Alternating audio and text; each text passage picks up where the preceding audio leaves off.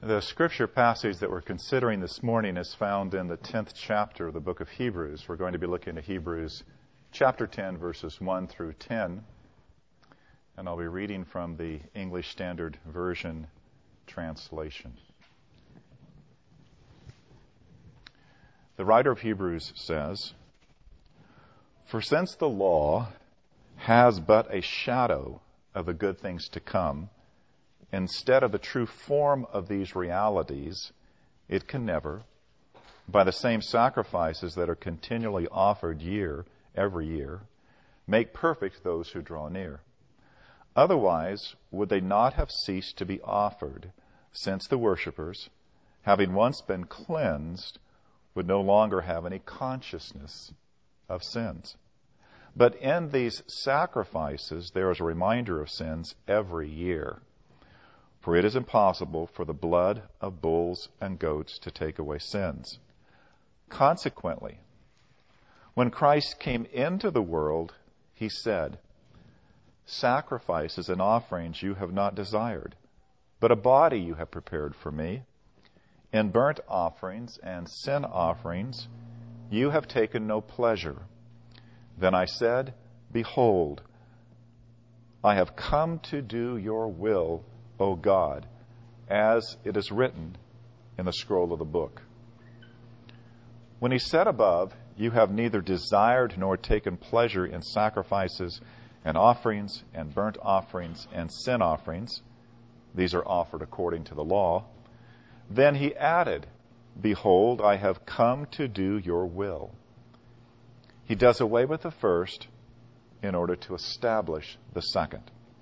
And by that will we have been sanctified through the offering of the body of Jesus Christ once for all." Let's pray.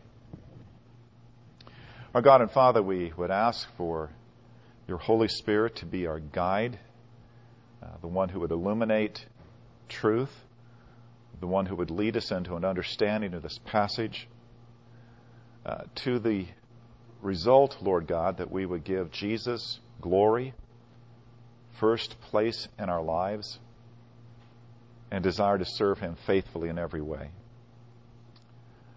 We would pray, Father, for you to graciously use your scriptures, the primary means of grace to us, to do what you intend to do by your word, and that the result of our listening to Scripture would be that your word would not return unto you void, that it would accomplish the purposes for which you have sent it.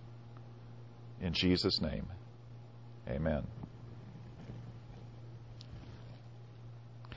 I want to begin with a reminder that on the day of resurrection, the day that Jesus was raised from the dead, he actually communicated to his disciples about the Old Testament scriptures and about himself in a way that he had never previously done in his earthly ministry. On that particular day, the evening of that day, he appeared to his disciples as they were locked up together, fearful of the Jewish leadership. As they were locked up together, he appeared to them and demonstrated to them that he was not a ghost, he was not a spirit. He ate fish in front of their presence. But then he did something that was absolutely decisive with respect to their future ministry, with respect to how they were going to proclaim Christ throughout the rest of their days. We read these words in Luke chapter 24, 44 and 47. Jesus says this, "These are my words that I spoke to you while I was still with you, that everything written about me in the law of Moses and the prophets and the Psalms must be fulfilled." Now we know when Jesus says Moses and the prophets and the Psalms, he's using a customary manner in which the Jews would talk about the scrolls of the Old Testament, all of the Old Testament, all of the Hebrew Scriptures. There are three principal divisions. The first 5 books of Moses, the prophets, which included actually the historical books, and then the Psalms, which included all the wisdom literature. So Jesus is referring to all of the Old Covenant, all of the Old Testament, all of the Hebrew Scriptures, when he says that all of these things written about me. So once again, Jesus is emphasizing to his disciples, all parts of the Hebrew Scriptures have testified about him. He has come to fulfill them. And then we go on to read verse 45. Then he opened their minds to understand the Scriptures. And he said to them, thus it is written that the Christ should suffer, and on the third day rise from the dead, and that repentance for the forgiveness of sins should be proclaimed in his name to all nations, beginning from Jerusalem. Now, what we see here is that Jesus enabled his disciples, those who are going to be the apostles of the church, he enabled them to understand the Old Testament Scriptures so that they would see Christ everywhere that Christ was written about in the Old Testament Scriptures. They would understand how to proclaim Christ from the Old Testament Scriptures. They would know how to present the Word of God in such a way that the glory of Christ would be revealed.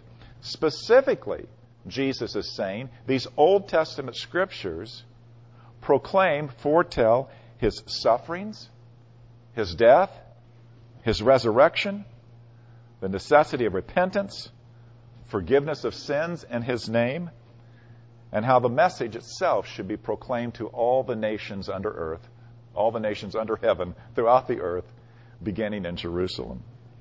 So, here's the point. Whenever we have the New Testament writers looking at an Old Testament passage and pointing to Christ, this is not something based upon their own imagination.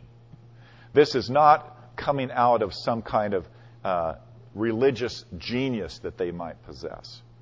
What they are doing is expounding the Old Testament Scriptures according to the Holy Spirit's work in them, in accordance with what Jesus himself had said about how the Old Testament Scriptures proclaimed him.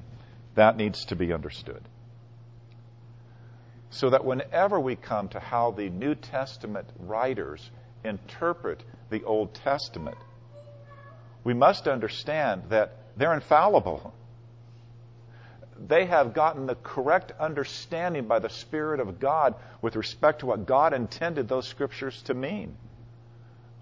We can't believe that somehow they missed it when Jesus himself specifically opened up their minds for this kind of understanding. So that gives us all confidence that all that the New Testament says about Christ with respect to the Old Testament is absolutely the message from God. Now, last Sunday, we noted that when we looked at the books of Moses, we covered a lot of places where the books of Moses himself testified about Christ. But we also looked at how the next stage in redemptive history places a great deal of emphasis upon the kingship of David, the covenant God made with David, and even the fact that David was a prophet, that he himself prophesied about the Christ, his greater son who was to come. When we look then to David, when we recognize he was a prophet, when we also know that almost half of the Psalms were written by David, that we begin to understand where in the Psalms in particular do we find the foretold message about Christ. And we can find them in those Psalms written by David. Now, we will not have an opportunity to look at all of the places.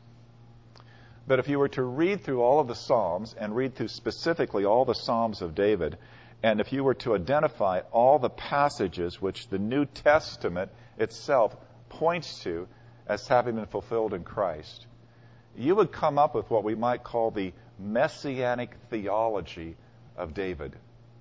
You would come up with an understanding of what David foreknew because he was foretold about the Christ. And there's several principal themes that you would find if you were to do this kind of a study. The first theme, which we will look at today, would be the mission of Christ. What did David know about the mission of Christ coming into the world? And then with respect to that mission, you would also see that that mission was rejected. Rejected by the people of Israel, rejected by the leadership of Israel. And that rejection then moves to another theme, the suffering that the Messiah was going to experience by virtue of being rejected by his own people. And the nature of that suffering in terms of crucifixion. You would also see that that suffering was not going to be the final word concerning the Messiah, but that the Old Testament and the theology of David, the foretold theology that David received, that the Messiah was going to die, but he was going to be resurrected, he was going to be exalted, he was going to actually sit at the Father's right hand. So not only do you have the theme then of rejection and suffering, you have the theme of final victory in terms of his resurrection, his exaltation, his sitting at the right hand of the Father. Now, those are the things that we're going to be looking at over the next several weeks in terms of this theology that we find in the Psalms that are written by David. In a manner to help us understand that when we read the New Testament, we see these things mentioned by New Testament writers. When we read the Psalms of David themselves, we can recognize that the knowledge that David had concerning the Christ to come was, in fact, a rather profound and deep kind of knowledge. It was, in fact, such that David himself knew what his greater son was going to do. Not only to be the king who would sit upon his throne eternally, but to even know the history of how that would happen, the major parts of the history of how that would work out in the life of the Messiah. Now, this morning I want us to consider in Hebrews chapter 10 how he addresses, from a Psalm of David, Psalm chapter 40, the middle part of that psalm, the very mission of Christ. In that mission, we will see the mission of Christ essentially as this, that Jesus has come to replace the Levitical sacrifices by the sacrifice of himself on behalf of all those who would draw near to God through Christ. And that in that sacrifice, they would find themselves properly perfected and sanctified in a way that the Levitical sacrifices of the law of Moses could never accomplish. And that in order to accomplish this mission, Jesus would come into this world in the body that God had prepared for him to offer up himself as that all-sufficient sacrifice, that substitute to put away sin. The mission of Christ. Now, with that idea of mission, we can sort of outline what the writer here is saying in three particular points. We can put it this way. First, the impossible mission of the law. The impossible mission of the law. We'll talk about how the law had a mission, but that mission was impossible to fulfill. Then we can see the proclaimed mission of Christ. Christ foretelling what his mission was to be. And then the writer of Hebrews actually points then finally to that mission accomplished, what Christ accomplished in his mission. So three simple ideas. The impossible mission, the proclaimed mission, and the accomplished mission. Now, in the first four verses of chapter 10, we have the impossible mission of the law stated. Why did the law have a mission at all? Why did God give the law in the first place? Well, it all is connected to human sin, human disobedience. It's the fall of mankind that in the history of redemption made the giving of the law to be absolutely necessary. Sin separates us from God. So when God was claiming a people for himself, he had to have a way in which those people could come near to him, could worship him in the context of the fact that they were sinful human beings. And so God presented in the law all those things surrounding the Levitical sacrifices. There was the priesthood, there was the tabernacle, and then the temple, and there were all the ceremonies that involved how human beings are to approach a holy God in their sinfulness, how they were to do this, of which the sacrifices were the essential piece. The point is that the wages of sin is death. The point is, every sin against God is a capital crime. Every sin against God deserves death. And so the sacrificial system was a way of presenting a death to God on behalf of the sinner. Now, what the writer of Hebrews points out in the first place is that the system itself was a shadow. He starts out by saying that the law was a shadow of the good things to come. That is to say, a shadow as opposed to the substance and the reality. I know if you were to ask a child, which would you prefer to have? The shadow of an ice cream cone or an ice cream cone, they would very clearly see that the shadow gets them nothing. Well, in a sense, the shadow that is contained in the law had no genuine substance of its own. It was representational. It was something that was presented to teach the people of God that without the shedding of blood, there is no forgiveness of sins. None at all.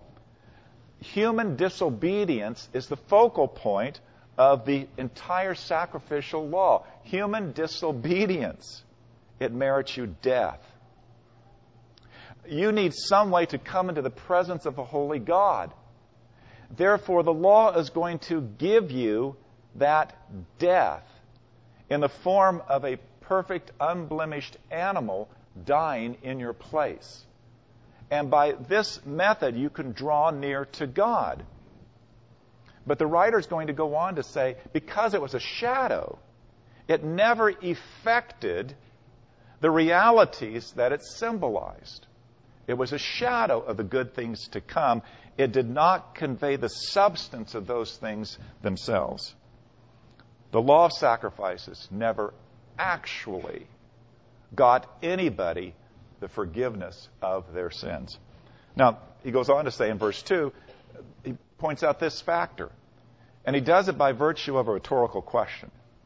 Consciousness of sin. He says, if the Levitical law sacrifices had been capable of actually erasing your disobedience, why would you still have a consciousness of being a sinful and disobedient human being? So he's speaking to that subjective factor that the Jews themselves must have known that they experienced. We've offered all these sacrifices, but we're not really truly feeling like we're thoroughly and completely, with any kind of finality, cleansed from our sins. We still have a consciousness that we are disobedient human beings. He goes on in verse 3 to give another factor. It's the repetition of the sacrifices. The sacrificial system wasn't, come now, once in your lifetime, we offer this sacrifice for you, and you're cleared forever. No, it was done year after year after year. The two great sacrificial times, the Passover in the spring, the Day of Atonement in the fall, they all testified to the fact, year after year after year, in your family life, in your personal life, you're a sinful human being. In your community life, in your national life, you're a sinful human being. And the repetition year after year after year spoke to the fact that these sacrifices never truly expiated the guilt of sinful human beings, nor removed the wrath of God. But the most significant point of substance is what the writer says in verse 4. It's about the insufficiency of animal sacrifices. He says it is impossible for the blood of bulls and goats to take away our sin. Animal sacrifices do not and cannot in themselves cover the sins of disobedient human beings. It's impossible to do so. Now, I want you to think about this for a moment. I'm fine. Think about this for a moment. We have a system that God established. We have a system that God established with an innate and intrinsic deficiency. The deficiency is that it could never accomplish what it symbolized. So the system was itself symbolic, representational, but it never carried with it the actuality of the things that it spoke of. It was a shadow, not the substance of the things that are to come. And its greatest deficiency was in the fact that the blood of bulls and goats cannot remove the consequences of human sin. They cannot expiate human guilt. They cannot propitiate the wrath of God. Now, this deficiency shows up in many places in Scripture where God demonstrates His own dissatisfaction with the sacrificial system. That there's something more that's required than just the sacrificial system. In fact, it's said many times that those who come to worship cannot simply offer sacrifices, but the true nature of the sacrifice must be found in that the worshiper having a broken and contrite and repentant and obedient heart. Now, that's the charge that Samuel, the prophet, brings against King Saul. When Saul offered sacrifices, but they were in disobedience to the Word of God. 1 Samuel chapter 15, verse 22. Samuel says to Saul, "Has the Lord as great delight in burnt offerings and sacrifices as in obeying the voice of the Lord? Behold, to obey is better than sacrifice, and to listen than the fat of rams."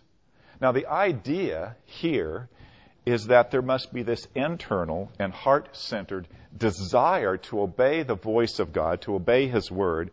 There must be a genuine returning unto the Lord whenever a sacrifice is offered, because the greater concern of God is that disobedient human beings would live in faithful obedience to God.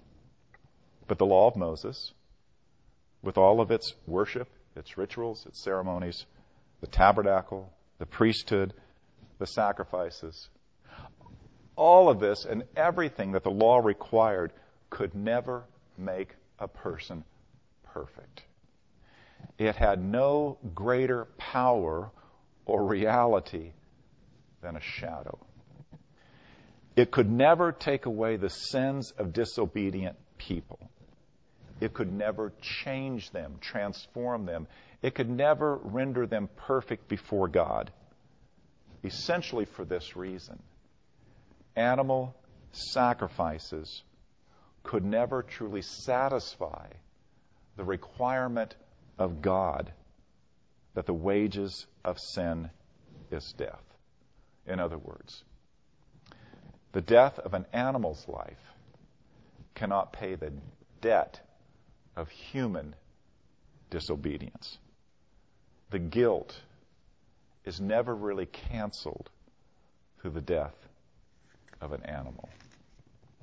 So, the impossible mission of the law. When the law is looked to for salvation, the law fails. The law looked to as the means by which we must be saved absolutely fails. To conceive of the law and its mission as that which would bring salvation is to conceive of the mission of the law in an impossible manner. As the Apostle Paul says, why then was the law given? The law was given so that transgressions might increase.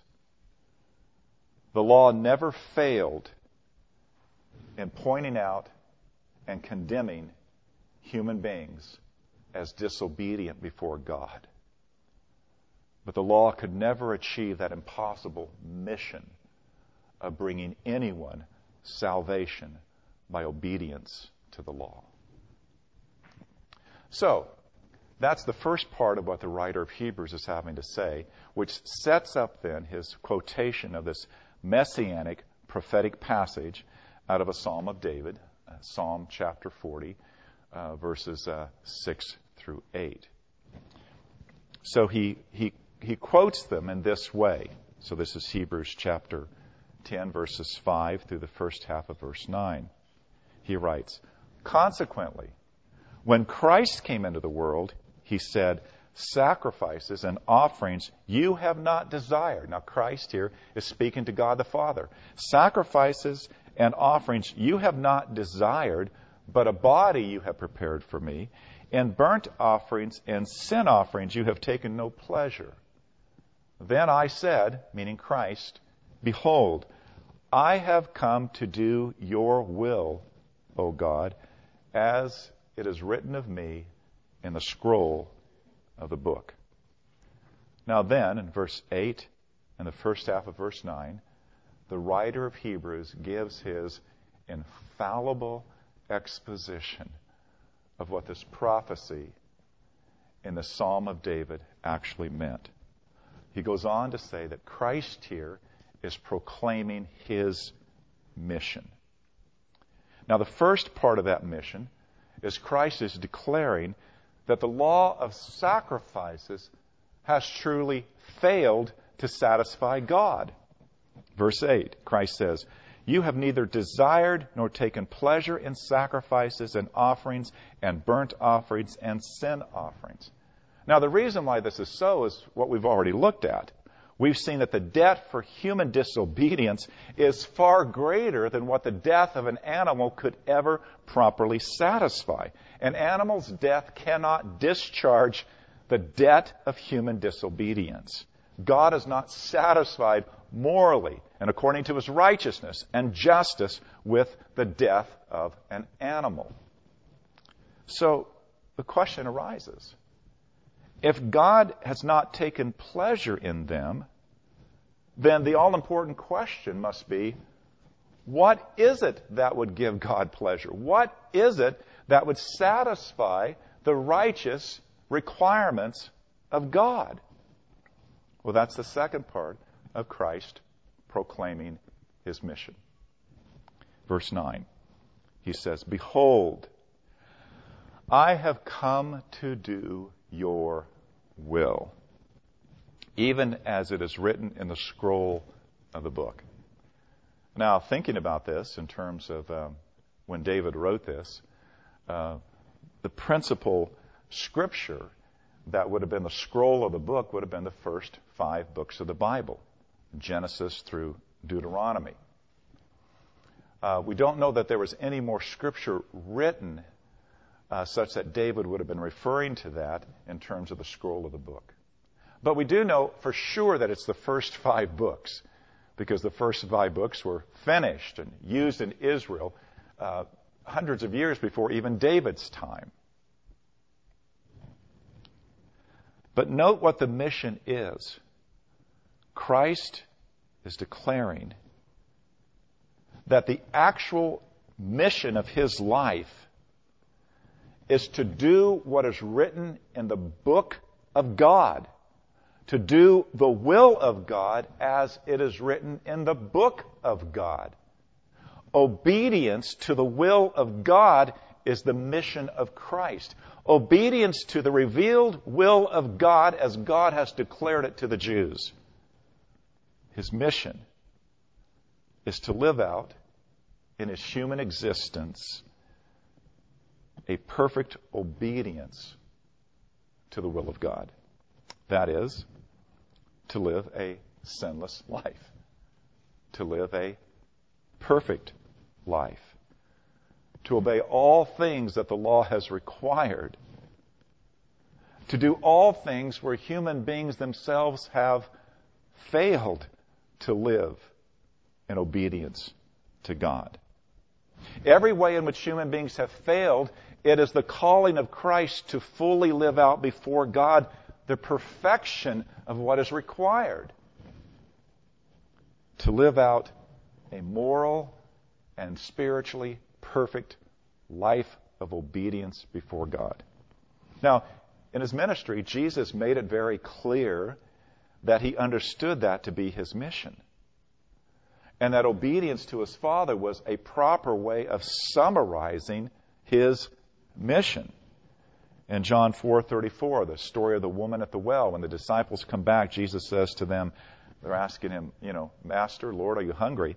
And he says, my food is to do the will of him who sent me and to accomplish his work. The very thing that Jesus says sustains him is the fact that he is doing the work and the will of the Father who sent him. In John chapter 8, in his controversies with the Jewish leaders, who are always looking for some way to validly charge Jesus with breaking the law, he says this, John 8:46, which one of you convicts me of sin? Now, he could have added, and countless times you have tried. But which of you have been able to actually convict me of sin? None of them had, none of them could. And then John 17, verse 4. In his final high priestly prayer, we call it, Jesus says to the Father, I glorified you on earth, having accomplished the work that you gave me to do. That is, whatever was the Father's will with respect to Christ and his mission, Jesus had fully accomplished it. Now, the writer to Hebrews, and what he has said in earlier chapters in his book, he has already emphasized this about Jesus, the significance of the obedience, the faithfulness of Christ's obedience. In chapter 4, verse 15, he's written, for we do not have a high priest who is unable to sympathize with our weaknesses, but one who is in every respect tempted as we are, yet without sin. Chapter 5, verses 8 and 9. Although he was a son, he learned obedience through what he suffered. And being made perfect, he became the source of eternal salvation to all who obey him.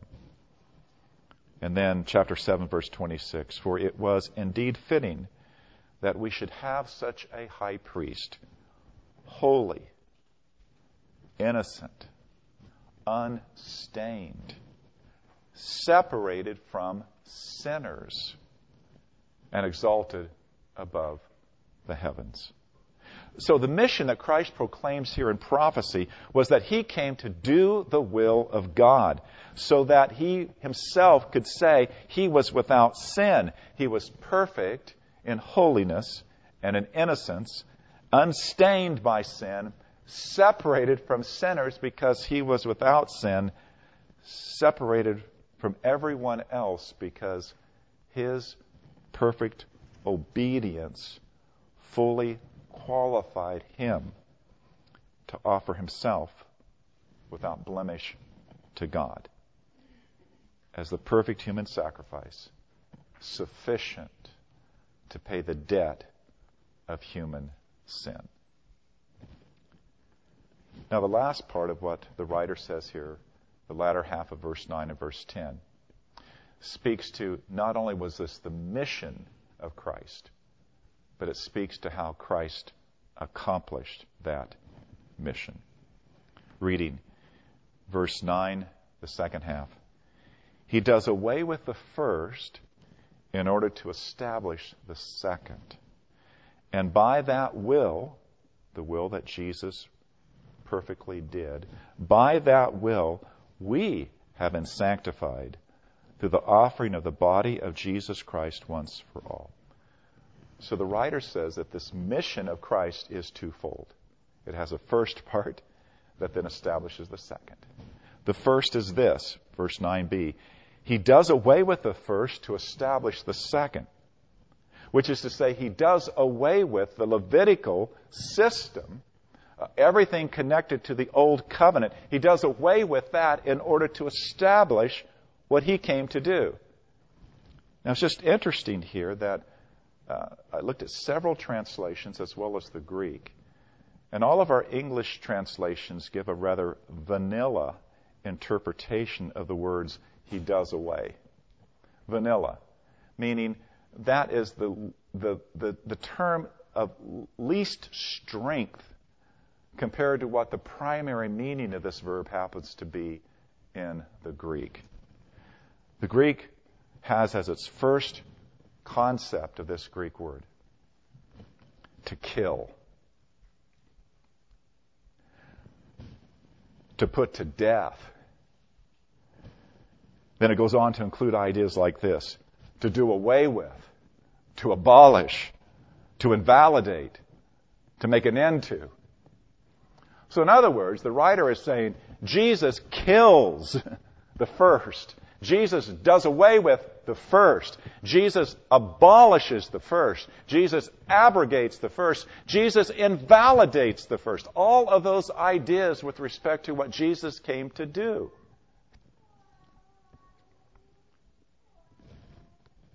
In order that he could do the second. The work of Christ decisive in terms of finishing, accomplishing, doing away with the old covenant. That's what Christ says first.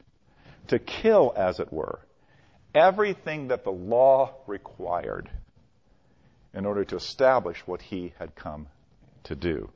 Now, that message was vital to the Jews. It was absolutely crucial to the readers of the book of Hebrews. Because it was their constant struggle, a struggle of faith, to release, to give up those ceremonial practices that had been drummed into them all of the days of their lives, as well as 1,500 years of their history. The message of the gospel was so radically surprising. The apostles had to call a council to make sure that everyone understood this. No Jew has to continue doing anything at all with respect to the law of Moses, and no Gentile can ever be brought in and made and put under that requirement. Why? Jesus killed the first, invalidated the first in order to establish the second. Now, some of you may have known people who have come out of a highly legalistic form of Christianity or sub-Christianity. And I can tell you that it is very challenging for them to give up food regulations and festival regulations and holy days. It's difficult for them to think that they're not sinning if they eat meat on Fridays, or if they don't go to particular services, or they don't celebrate things that they found in the Jewish calendar. It becomes hard for them to actually believe this. Now, these are systems that were never, as it were, imprinted upon people as it was upon the Jews. And for the Jews to be told in the book of Hebrews, what a great step of radical faith to now surrender all of that. For what? To trust Jesus. And to trust Jesus alone for their salvation. But the writer of Hebrews says that Christ came into this world to put away decisively the first in order to establish the second. And the second is what he says here. That he himself would, by the offering of himself, perfect and sanctify for all time those who draw near to God. True sanctification, true spiritual cleansing, true making holy, true pardon of sin, true forgiveness of sin, the true removal of guilt with respect to our sin. All of this accomplished by Christ, doing the will of his Father. perfectly living out all holy aspects of obedience to the law, perfectly substituting himself without blemish as a sacrifice to pay the debt for human sin. By the offering of the body of Jesus Christ as the true sacrifice to pay the debt for human disobedience. Now let's wrap these three big ideas up. The writer's concerned to make it clear to the Jews that the law had an impossible mission. The law could never be your salvation because the blood of bulls and goats can never atone for your sin.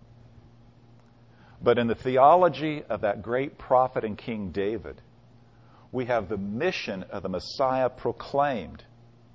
And that mission is he came into this world so that he could live that life perfectly obedient to all the law of God, so that he then could offer up himself as that all-sufficient sacrifice that would pay for the human debt of sin.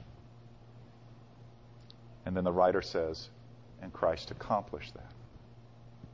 He put away the first in order to establish the second.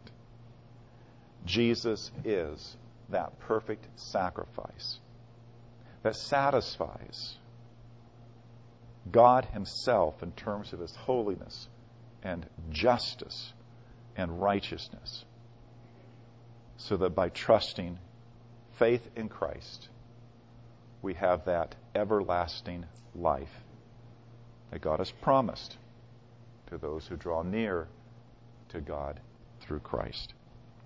That's the gospel. That is the good news.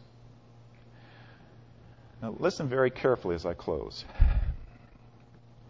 You have no greater problem in your life, and you have no greater crisis in your life, but that at the root of it is the sinfulness of the human condition. That is to say, you may have great need for doctor care. You may have great need for counseling care. You may have great need for a new job. You may have great need for legal help. You may have great need to have some way out of an oppressive situation or crushing circumstances. But here's the truth. Nothing broken ever gets perfectly fixed in this life in terms of everything on the horizontal, in terms of all the circumstances of life. Nothing broken ever gets perfectly fixed. Jesus said, in this world you will have tribulations. But he said, I have overcome the world. What we need the most, quoting a Christmas hymn, beneath life's crushing load, what we need the most is to know that we are right with God. That God is for us. That God causes all things to work ultimately and finally for our good, for those who love him, who are the called according to his purposes. And we know this when we've trusted Jesus and his blood, his death, to cover our sins and to reconcile us to the Father. And to know that is to know that even now, Jesus is at the Father's right hand interceding for you in all the circumstances of life. So that the Apostle Paul could say, as he does to the Ephesians, blessed be the God and Father of our Lord Jesus Christ, who has blessed us with every spiritual blessing in the heavenlies in Christ. The mission of Jesus. He's done all this for us. Let's pray. Father, we thank you for all that you have done for us in Christ. And may it be that we never, ever, Father, forget, never, ever live apart from what Christ has done for us, that we might live for Him. In His name we pray. Amen.